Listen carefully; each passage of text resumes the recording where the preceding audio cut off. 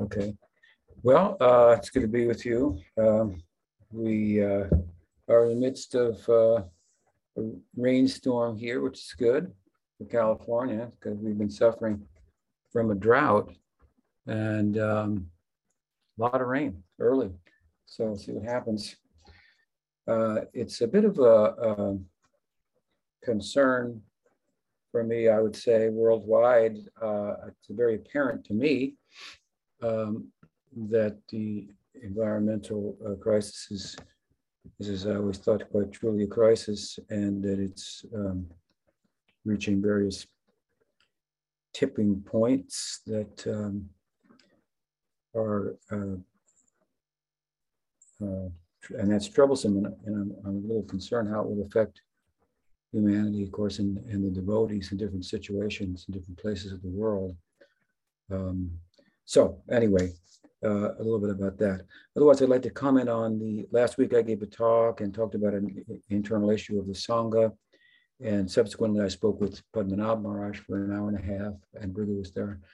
And it went very well, I thought. But afterwards, subsequently, Maharaj felt some issues weren't dealt with, apparently. And instead of continuing on his trip as planned, which I'd encouraged, he went to Latin America.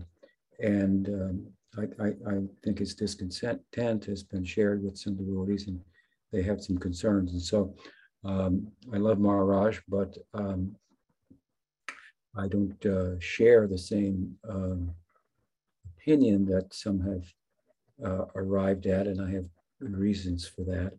And I'd just like to say at this point, if any of my disciples would like to really understand my perspective on the issue entirely and so forth, they can give me a call. And what they can do is they can email me and say they'd like to call me, and then I'll give them my number and they can call me on WhatsApp, and I'll explain to them my perspective and my concerns and so forth. And that we share my affection for them and my perspective on the teaching and so forth, which is paramount. So I'm open to that. I'm happy to talk with anyone and hear their concerns and anyway, give them into voice. So let's let me leave it at that on that particular issue if we can, and then take any questions. Thank you for sharing that. Sure. Okay, so everyone, I just have one question. So if you have a question, please message me. So the one question is from Brigu, and he is driving. And so he wanted me to ask. So he said, so Brigupad said, I would like to ask about differentiating between the atma and the jiva. Vrindaranya does that in her articles, but I haven't seen that done before in Gaudiya Vaishnavism. Is that a new development? Are there older precedents for that? You know, I don't know if I could cite any older precedent, but I know that Satyanarayana Das Babaji himself has made that distinction. And I think it's appropriate also in terms of the language. Jiva means a living being. And a living being can pertain to, obviously, our biological, empirical, if you will, biological, psychological reality. And an atma, refers to consciousness itself, whereas the jiva can refer to any being in relative to their conditioned life and so forth. So I know there's a distinction in that sense. I guess, you could also argue that the word atma has various meanings. It can mean the paramatma, it can mean the individual atma. Sometimes it could be referred to as the mind, but more typically, it refers to consciousness proper itself. And the word jiva unto itself does not. So I think the distinction is there. And as I say, Babaji Satyanarayan has made that clear distinction himself. And I think she may have picked that up from his writing and footnoted it accordingly in her thesis. That said, of course, that there is obviously a differentiation between the conditioned atma and when it's unconditioned, and there are characteristics that are extrinsic, relating to its conditioned life, and characteristics that are intrinsic, if you will, and relating to its liberated life. One of the emphases in Vrindavanya's thesis is that liberation can't be achieved without bhakti. Therefore, if there are certain inherent qualities of the jiva that pertain to its liberated state, then that's a condition in which the jiva has bhakti. So those qualities would be unmanifest if it was not liberated. If it was liberated, well, it would have bhakti, and its intrinsic qualities would be manifest. So it's an interesting argument. And I think in her article on Monday coming out, she starts to get into some really more complex philosophical depth on the issue. The articles that she's published so far are more or less like broader, general, and introductory.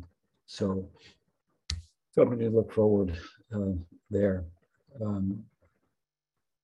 That's my answer. Now we have to search for another question. Right? I got some. So we're good. Sajan has a question. Yes. Okay. Dandavats Maharaj. You will. You know, the original question I had was in regard to my ongoing readings of the Chaitanya Bhagavata, but just very briefly, in response to what you just shared about the distinction, if there be one, between the atma and the jiva, it was kind of my understanding or impression, which I just wanted to kind of run by you, that the atman is what's najayate mriyate vakadachin, unborn, deathless, pure, ever unconditionally pure and uncontaminated by the three modes of nature, like that. Whereas, by contrast, a jiva, the connotation feels like it's the expression, the partial, temporary, dreamlike expression of spirit, of the Atman, like that, which is very much affected and influenced by the three components of nature, etc. Does that kind of resonate with you as well? Yeah, well, the Atma expresses itself in its conditioned life. We think that its actual contents are, in a sense, pursued by itself, but in the wrong place. It's often described like that, looking for bliss, looking for security or being, looking for knowledge, and it resides within the self, which is a particle of Bhagavan in whom such Chidananda is fully manifest. So in that sense, yes. All right, thank you. So the original question I had in my ongoing studies of the Chaitanya Bhagavata is that at this point, I mean, Srila Vrindavan Das Thakur Mahashaya is kind of presenting that like the Muslim police chief, upon being questioned by the king, the Muslim king, is saying things like, "Oh yes, I've seen the wandering sannyasi mendicant Caitanya, and his teeth are pearly white and so effulgent like 1,000 moons." And this type of thing is coming out of the mouth of the Muslim police chief. And the king, who in Vrindavan Das Thakur's own words, is the very same one who destroyed and desecrated many, many, many temples in the province of Orissa. He's responding to the plea, oh, you should not think that he is an ordinary mendicant. He is the supreme personality of Godhead. Things of this nature are coming out of Vrindavan Das Thakur is coming out of the mouths of those who have destroyed and desecrated, the temples of the in Orissa. And so I'm just I want to get your input about that, because in addition to that, he has like Sarvabhauma Bhattacharya speaking about the glories of devotional service from the very get-go, rather than there being a conversion from impersonalism to devotion, as, of course, as we know, is presented in Caitanya Caritamrta. So it's starting to feel now that, I don't know, I just don't know. I don't know how much credibility, his presentation of Mahaprabhu's, biography carries or holds or should be perceived by us as its readers. So like that. Yeah, well, first of all, there are any number of Muslim kings. I'm not sure the particular king in that section was responsible for pillaging and so forth. There are all kinds of kings and sub-kings and so on and so forth. I'd have to look that up. It's not clear to me. And that said, let's assume that he wasn't one of them. There's many examples of Muslims at the time of Chaitanya Mahaprabhu and thereafter, Muslim leaders and thinkers, artisans, and so forth, converting to Chaitanya Mahaprabhu or staying in their Muslim faith, but showing great respect for Chaitanya Mahaprabhu, the teachings of Chaitanya Mahaprabhu about Krishna lila and so forth. There are some very famous Muslim poets who wrote a beautiful glorification of Chaitanya Mahaprabhu. That history is there.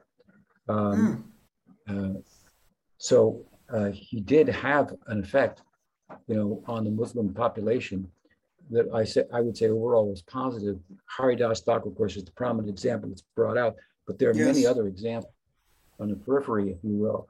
That said, these type of texts academically are called hagiographies, and they have a certain purpose, if you will, behind them when they're written, and which they seek to assert through the biography of Chaitanya Mahaprabhu. And therefore they'll adjust different details about his life on the one hand, or on the other hand, they may be, the communications and systems of recording incidents and so forth are not what they are today. So they may have had different information about events and exactly how they took place and so on and so forth. You have to give some room, to that. You take the position of Krishnadas Kaviraj Goswami. Well, you're going to be taking that as more definitive, and you could make an argument for that in that he had the different biographies at his disposal with the different, slightly divergent historical, perspectives and so forth, and he put them all together. Of course, his main source of information about Chaitanya Lila was Raghunath Das Goswami and Swarup Damodar. Now, they were in Puri, but Raghunath Das Goswami, of course, was Swarup Damodar also, but I think more Raghunath Das Goswami, privy to the ongoings in Navadvip itself, from where he spent, time even beyond Chaitanya Mahaprabhu was taking sannyas and later joined him in Jagannath Puri. So this was the resource, the principal resource of Krishnadas Kaviraj Goswami, and in Charitamrta he states that Raghunath Das Goswami is his guru.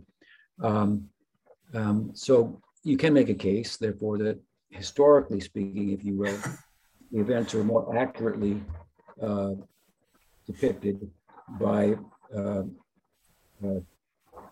Krishnadas Kaviraj Goswami. but I wouldn't fault those who, with other information, wrote accordingly. That's the one side. Back to the other side. Well, details be what they may, they're not as important, I don't think, historically in Indian thinking as it is in modern thinking, in Western thinking overall. In fact, in so many of the quote historical texts, as they were thought to be, the Puranas in the past, obviously take different positions on issues and so forth, and they seek to capture kind of something else. There's a whole worldview here, that's different than the worldview of modern society, and they seek to bring us, into that worldview and the feeling of it, and their sense is that God appeared in this way, and we want to convey the feeling of it, and that's what's important. And let the details, be adjusted if need be in order to make the point. And we might do that to some extent as well, even in our own times. We might tell a story and adjust the detail in it to overemphasize, as may need be, a particular point that is inherent in the story that we're telling, but isn't brought out in as great a detail as it need be to stress the point. So we may do that to some extent as well. That's how I look at the text and the various differences on historical facts and so forth. Hope that helps. All right. Oh, yes, very much. Thank you, Maharaj. Thank you. Good. So another question? Yeah, Kaniram has a question. Okay. Good morning, Guru Maharaj. Good morning. So my question is a little more general, but it's about chanting the holy name as a service. So I think that this is about the way I think about chanting the holy name. And I think that when I think of it, it's something that I do for my edification and purification. But I heard recently that it's something that I should think of as being a service.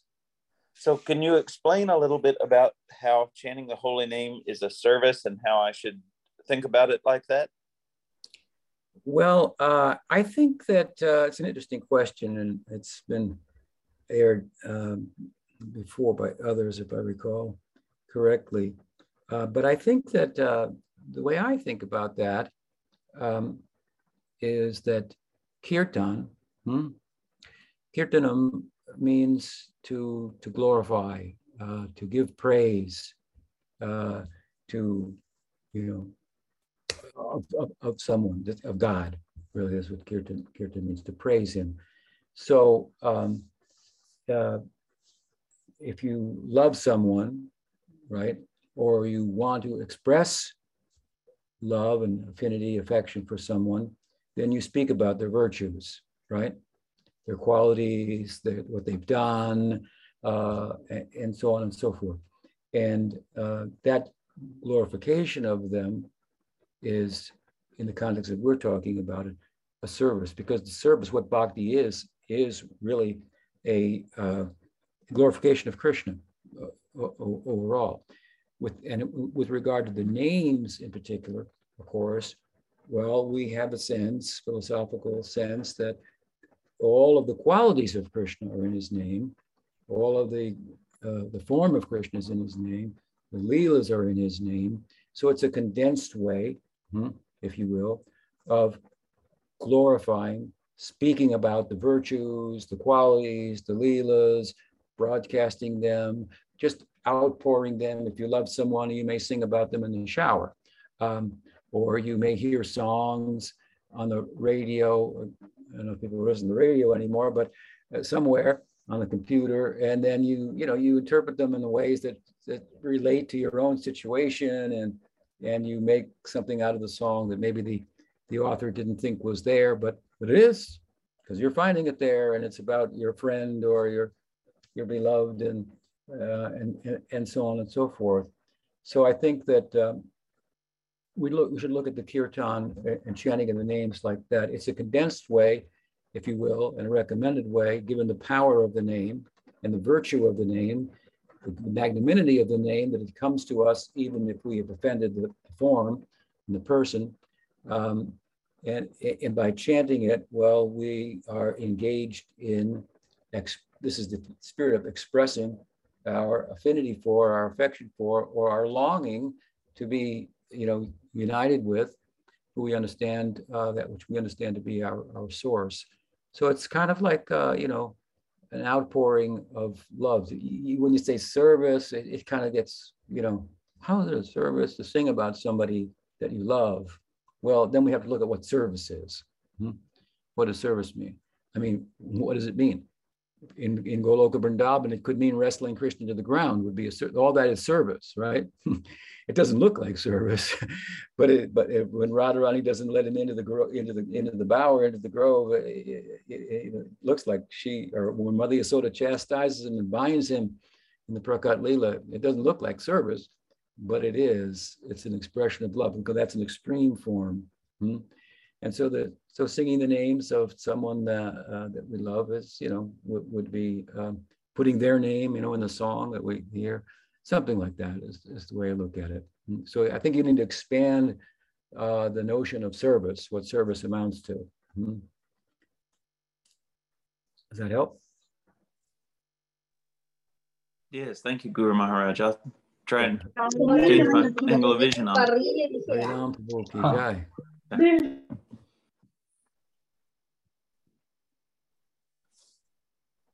What else? Sorry, Sharada sent me something. She said a comment. So maybe, do you want to make a comment, Sharada, or is this the comment? Maybe this is the comment. She says, so maybe chanting can be smaranam as well, pranams. Yes, well, that's a good point, actually. And Chaitanya Mahaprabhu says in Shikshastakam, Nam Namakari Bahuda, Nija Sarva Shaktis Tatarpita Niyamita Smaranena Kala. He's speaking about the virtues of chanting the holy name. And he says that the names have all the Shaktis of Bhagavan within them.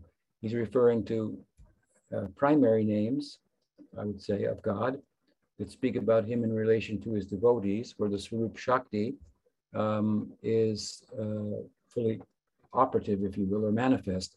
So these powerful names, he says, are not only inherently powerful spiritually beyond comparison, the implication being invoking of them, chanting of them, given that they contain all the power of God within themselves, there's no other spiritual practice or sadhana that would have the same power. There's a statement from some Puran, I forget, it's very famous, Hare Nam, Hare Nam, Hare Nam Eva Kevalam. Kalo Anaste, Vanaste, Vanaste, Bhagatir. So it's Hare Nam, Hare Nam, Hare Nam, no other way, no other way, no other way. And sometimes the no other way, no other way, the no other way, it's explained as not by karma, not by jnana, not by yoga. But I've also heard it explained not by not by the method of Satya Yuga, not by the method of Treta Yuga, not by the method of Dwapara Yuga, which whatever the Yuga Dharma is for those yugas, but only in Kali Yuga now, as the verse says, by Nam Sankirtan. And along with that, the explanation, interesting explanation, that even in Satya Yuga, even in Treta Yuga, and even in Dwapara Yuga, we can find examples in the Bhagavatam of persons, devotees, being liberated by chanting. Whereas the method of the age in Dwapara Yuga or Satya Yuga or Treta Yuga will not be efficacious in Kali Yuga. Along with the efficacious process in the particular Yuga, Satya, Treta, or Dwapara, Harinam is also efficacious if someone should take to Harinam. So another way of explaining the virtues of Nam Sankirtan, which we could go on and on about. But in the verse, and relative to Sharada's point, Mahaprabhu says these names are infinitely powerful, if you will. There are many of them, and there's no time, place, or circumstances that are required for doing smaranam of them. He says, smaranena kala. So when we do kirtan, we sing the names out loud. When we do japa, that is thought to be where typically the name is chanted either silently or whispering. That's what one can hear it oneself, but others can't. But that is considered to be an anga or a limb of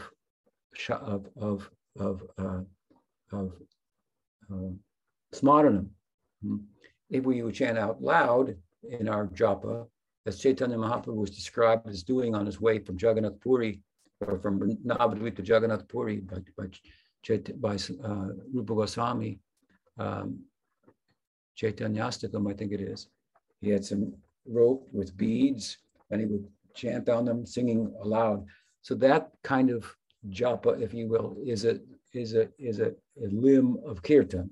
But the other two, chanting silently on beads or chanting to oneself, whispering, that is considered to be an anga of smaranam. And the great Bhaktisiddhanta Saraswati Thakur has written a poem, Vaishnav K, who is a Vaishnav.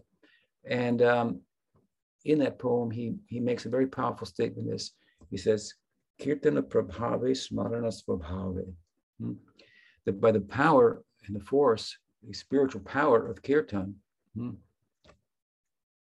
smaranam on one's nature that will arise out of the kirtan will come about automatically. In other words, kirtan will bring one more readily than any other process into smaranam. While it's external, speaking out loud, chanting them out loud, it will bring us internally. And then internally, in meditation, that it's taught by Rupa Goswami that internal meditation, as it comes about, that should be nourished or strengthened by ongoing kirtan. Kirtan will continue to nourish that. And in the highest sense, within the meditation, we'll experience the lila. Now we're in smaranam, deeply in smaranam, and what do we find? We find kirtan going on in the lila, inside our meditation. And they're chanting, and they're meditating. So yeah, they're very much complementary, if you will. Shravanam, Kirtanam, Smaranam, these three go together. Here is the ear, and here, if you can see me, here is the tongue, and in between is the mind. So it's going to get captured, if you will. So yeah, so chanting the name can also be a limb of smaranam, and it's interesting that Mahaprabhu has used that word in his second verse of Shikshastakam, because typically smaranam has certain regulations that are things that should be in place. For example, the dhyan or smaranam, as it's described in the Bhagavad Gita in the 6th chapter, sit in a quiet place by oneself, not too high, not too low, so on and so forth. Certain directions to face and whatnot. These type of criterion are often invoked, and also a requisite or prerequisite or requirement of having the heart sufficiently purified so that one's desires are not going to take one in the mind, elsewhere. So to say that kirtan can be a form of smaranam and it has no rules or regulations, it's a pretty big statement by Chaitanya Mahaprabhu. The virtues of the name, I should say.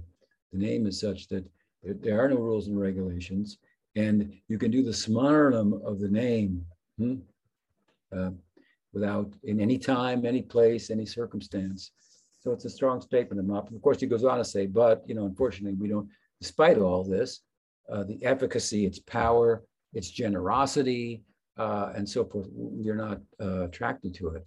And he says the reason is because of anarthas, other things have gotten in the way. And this we have to look at and see, in all of it, what we do in our practice and as members of a particular Sangha and so forth. Where are we in terms of taste for holy name? Where are we in terms of letting go of anarthas? This has to be the ultimate evaluation of the health of the individual and the Sangha. And there's so much room to focus on ourselves and our requirement for that. And the more that we're able to do that, the more that there will be harmonious and happy dealings. There's no doubt about that. So good point to focus on. Now, hope that helps. Are there any other questions? There is another question, not on this topic. Do you want to wait for a follow-up question? Doesn't look like there are any so far. We'll take the next question. Okay, so the next question is from Gayatri. Mm-hmm. Her mic's not working well, so she wanted me to read it. So she said, Dandavat Pranams Guru Maharaj. As you have been made aware, I am currently staying in Krishna House in Gainesville. I am repeatedly asked who my spiritual master is, which I gladly share. Some devotees have made an effort to ask further what your opinion is about a disciple of yours taking part in outreach and teachings of ISKCON. The way I've understood it, you had the desire to have an open relationship with ISKCON when you left. Can you please share your thoughts on this matter? How would you like us in our Sangha to interact with and think about ISKCON? Yes, thank you for the question. My thought, and I voiced this before, at the time of leaving ISKCON had an opinion, leadership, that the instructions, the siksha, the advice of Pujapad Sridhar Maharaj would conflict with the managerial perspective of ISKCON leaders. And the ISKCON leaders had a sense of how ISKCON should be managed and organized and so forth, and that they were deputed to oversee that, and that Sridhar Maharaj's input could be come into conflict with that. And that was a polite way of saying that, therefore, anyone who wants to take siksha from Sridhar Maharaj should be outside of the society.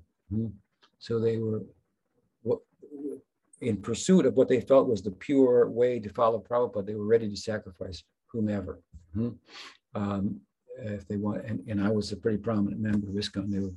They were prepared to let me go because of their convictions of what was right and what Prabhupada wanted. Now, I, of course, disagreed with that.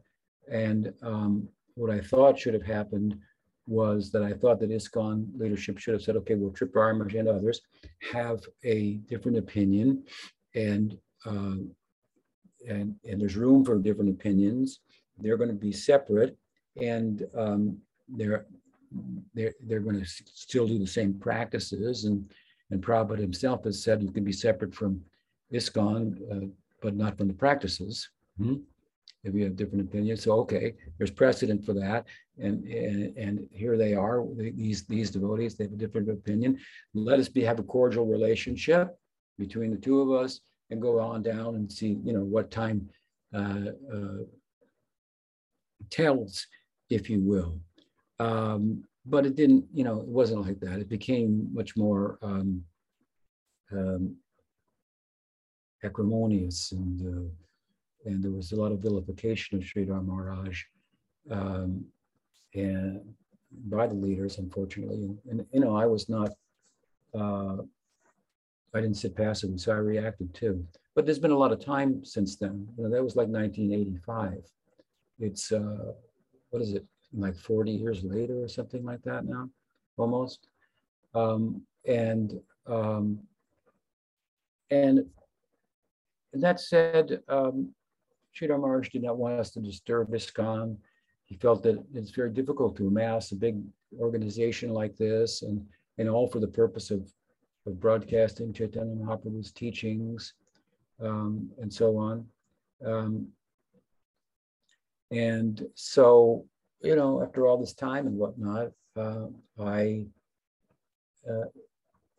if anybody wants to be a member of ISKCON, I'm not one to tell them not to be. I wouldn't tell them not to be. I wouldn't dissuade them if that was their faith and interest. And I think that there are many good things that ISKCON is doing, and beyond what I can do as a small person, and at the same time, I'm content with what I'm doing, and I'm better off, for it personally. And I think a lot of people in ISKCON think I'm pretty well off as well, spiritually speaking. So, the fact that you, my student, are there and wanted to go there, I had no objection, as you know, and I hope that that they will honor your commitment to me and so forth, connection with me. And I think that you'll find that mostly amongst ISKCON devotees nowadays. There may be a policy at the top, the leadership, that is a little different. I don't think it's something that they're preoccupied with at this time anymore as they were in the past.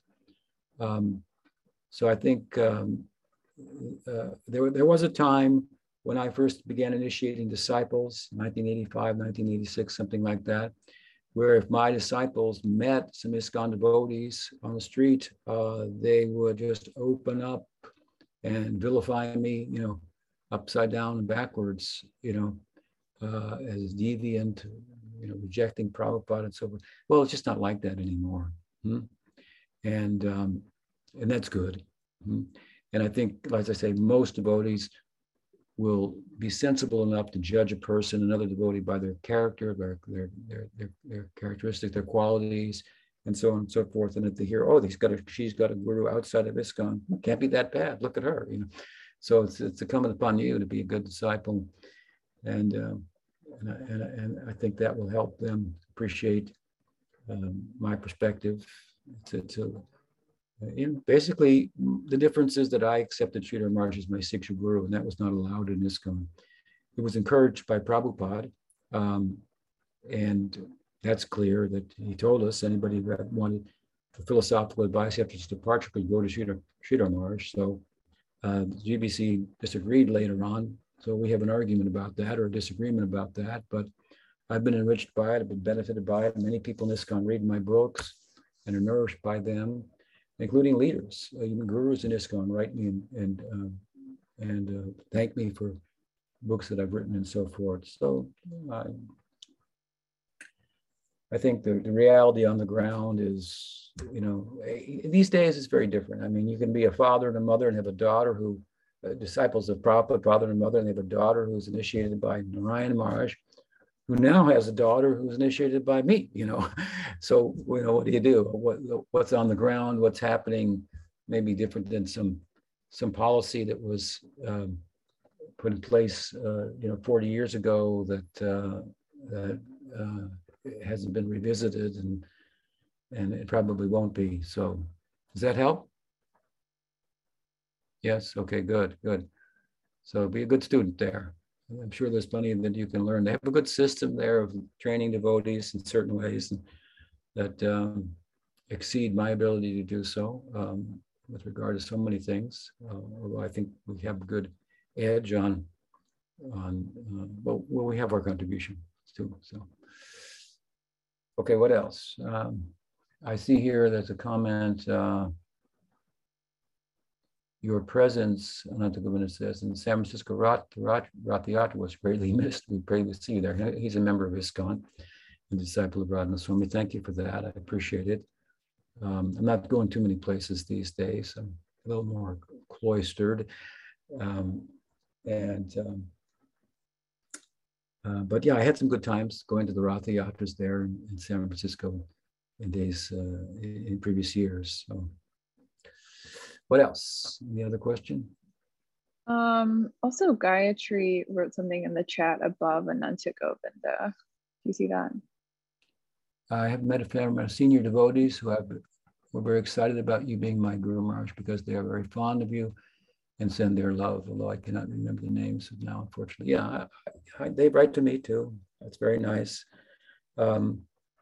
Yeah, there's, recently I was thinking, I have there's a disciple of my godbrother, Bhakti Gaurav Nrsimha Maharaj, who passed away a few years ago. His name is Bhakti Sri Rup Madhav Maharaj, and we're very close. And he was arrested in Nepal on a false charge and had spent 5 years in jail. And I supported him throughout his jail time and so forth, and communicated with him as much as possible, sending books and so forth. And he's been released now. The case is still pending, but he'll win, and he's in Vrindavan. So he's been in touch with me regularly. He's a nephew of Barbra Streisand, famous singer. Very nice boy. He joined when he was 17. And his father was a devotee, but he was against him joining and becoming Nrsimha Maharaj's disciple. We have a long history. It's very funny in many respects, and was challenging at certain times. It's very beautiful. So he's in contact with me, and he is at the same time a godbrother, my Damodar Maharaj, who has a place at Govardhan, contacted me, and I was able to. He had written an article about Prabhupada for an academic journal, in which he was emphasizing how the Brahma Vimohan lila, in which it's asserted, that Krishna is the supreme personality of Godhead through the lila, was, and that Prabhupada left it during the Brahma Vimohan lila. That's what he was translating. Those things, he put those things together, and said that he went out, left the world, further giving a megaphone to his principal teaching, Krishna's Tu Bhagavan Swayam, something like that. And he asked my opinion about it, and he shared it with me, and I appreciated it. And I sent him something that I had written also on the Brahma Vimohan Lila, a little bit from my forthcoming book, which he very much liked. And so he said, "Oh, we need books like this," and it was a little bit too flattering for my liking, but he was sincere in it. And so we got to talking a little bit, and he mentioned that he had a place in Govardhan. So I had the idea, I should have a place in Govardhan, of all places, because it's a little more removed from Vrindavan, which has become so busy and so forth. In my early days in Vrindavan, it was just, very, very, very rural, and you'd never see a car there at all and so forth. And I missed that. So I had been thinking at times that I have a little place at Govardhan. And because he has one, and we got to talking about it, and he told me it was like that, compared to Vrindavan. And my other concern was, well, you get further out in Vrindavan, it's not always a safe place. You can get robbed and so forth. He said it was safe, and there were other devotees he mentioned, Satyanandan Swami and another one, Buri Jandas. These are godbrothers of mine that I know that they had places out and around Govardhan. Then I looked a little bit at the geography, and I saw Govardhan is like central to Vrindavan, to Barsana, place of Radharani, and Nandagram. It piqued my interest a little bit more. And so I told Madhav Maharaj, I asked him, please meet with Damodar Maharaj out there at the end of September. I mean, I don't have any funds or anything to do that, but it's, something that I've thought about. And I bring it up because when I was talking with Damodar Maharaj, and he was mentioning these other devotees, they had their places out there, and he said they were, largely non-sectarian. Damodar Maharaj himself is not inside ISKCON, but he's on much more on the fringe of it, if you will, than I am. And he keeps close contact with many devotees who are the more open-minded leaders of ISKCON. So I started thinking, I could interact with some of them out there in a non-sectarian space. They have some plots, some acreage, and they do retreats and so forth. And I found a Govardhan retreat on YouTube that they did, and I listened to it. There's different speakers and so forth. So I had this maybe I could, interact with them in ways that, haven't for years. So who knows what'll happen, right? especially, you know, the God brothers, God sisters of Prabhupada, a dear God sister of mine, her son, who's very dear to me also, Jagadatri, and her son Raghunath, who was one of the original and older boys in the Gurukul, they joined the Los Angeles temple. She joined New Dwarka, was called, with her son, who was like 8 years old, a bit of a terror, but he lived in the Brahmachari ashram with us. And I always was very affectionate to him. Prabhupada was as well. Over the years, we had, as he grew up, we had maintained a very affectionate relationship. And his mother was a book distributor. These are the early days in Los Angeles book distribution. So she always had a strong feeling for me. So he just notified me the other day that she was passing away from, departing, if you will. So, we're all, I could depart at any time. We had a cow here, Danu, our original Jersey cow. One night she just passed out from stroke, and Matt found her like that. So I could pass away at any time myself. I'm 73 years old. I'm in good health overall, I would say. But anyway, God brothers, God sisters of mine, to get older, you get older and you think a little differently. Younger, you're a little more militant about things, even about the philosophy, perhaps. A little older, you get a little more open, and I'm experiencing that too.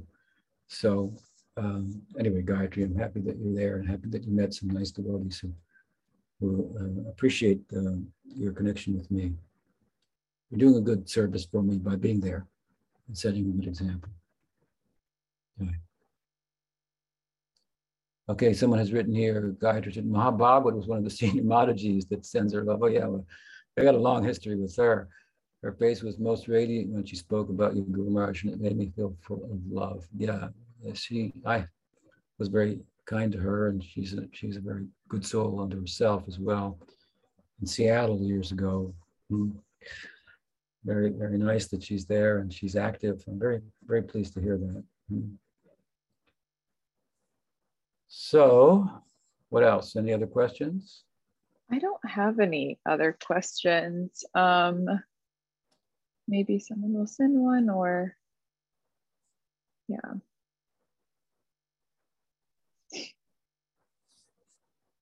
Okay, well, again, if reiterate what I said at the beginning, if anyone needs to contact me about anything, feels disturbed about some of the things that went on earlier, and continue in some people's minds and hearts, please feel free to contact me directly. And I have a question, Guru Maharaj. On the court, philosophical question, yeah. Go ahead. Yeah. So there's the two, broadly speaking, the two types of yoga. There's the chitta yoga of Patanjali, and then of course there's the yoga of action that Krishna espouses in the Gita. So I was kind of in Edwin Bryant, Advaita Das made the point, really nice point, that I thought, he said something like, when I sit to do japa at 5 a.m., it's chitta vritti nirodha, and 9 to 5, it's yoga of the Gita, which is very practical and nice encapsulation. So I was thinking, like when we're chanting japa, in Patanjali's yoga, he said samadhi is the means of purifying the chitta, stilling the mind. And so it got me thinking, well, how much, when we're chanting the name, the name is said to be efficacious in and of itself, but then how much of that efficacy is coming from the samadhi aspect? Or is it, in other words, we see devotees chanting for years and years, and maybe if they've never entered into samadhi proper, chanting the name, then they're not really getting the purification that they would otherwise.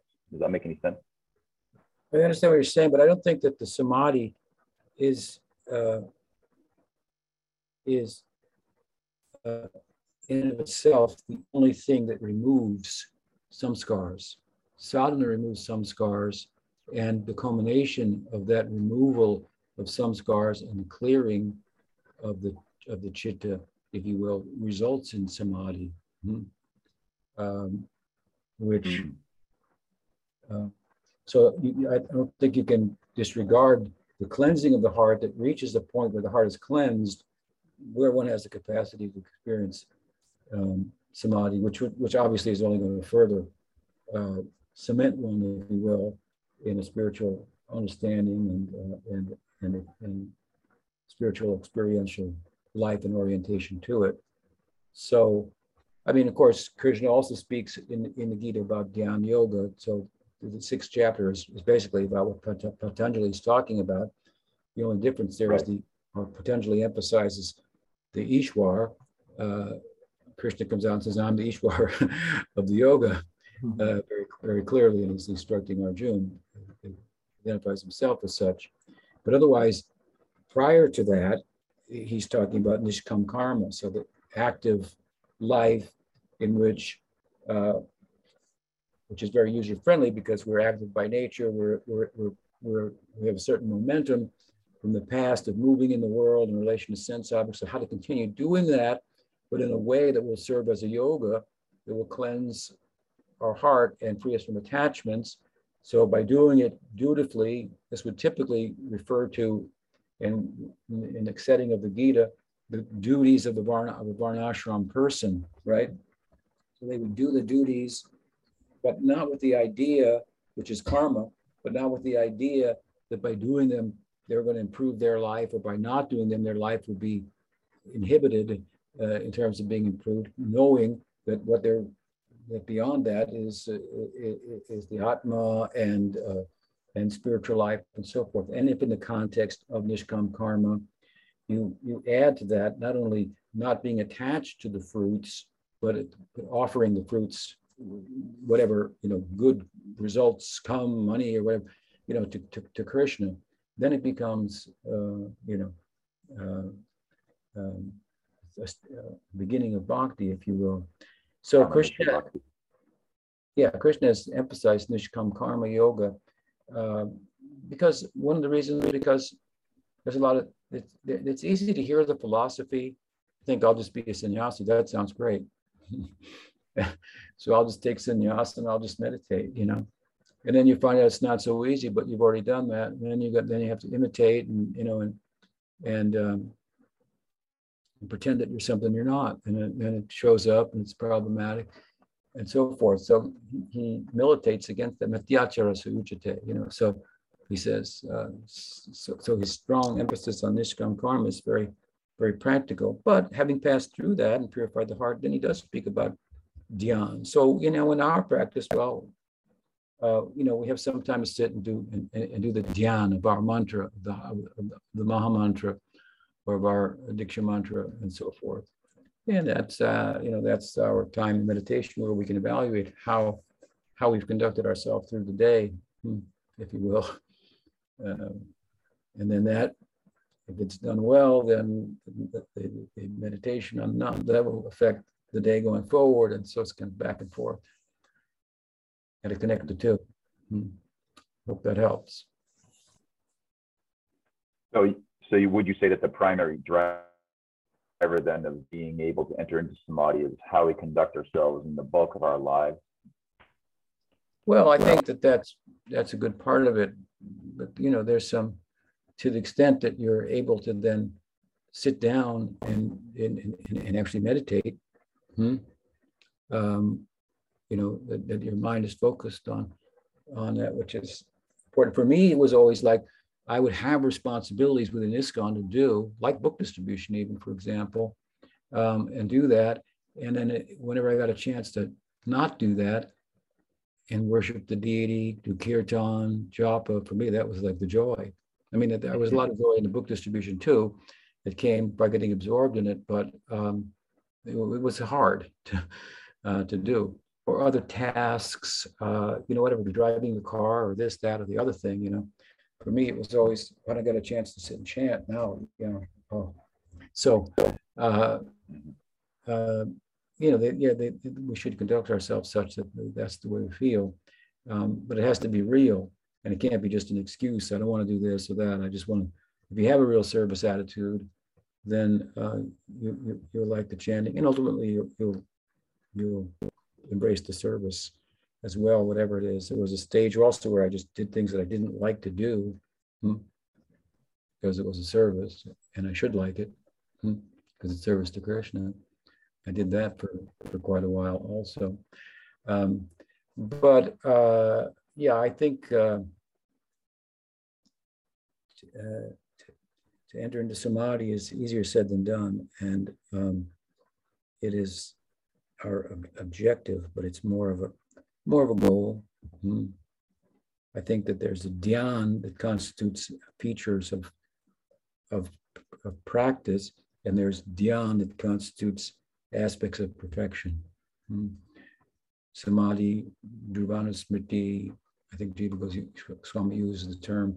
Those are things that you can't imitate. You can think about Krishna. You can try to fix the mind on Krishna. You can try to take your mind off of things that are not related to Krishna, and so forth, pratyahara, and so forth, as part of sadhana. But you can't just sit down and do samadhi.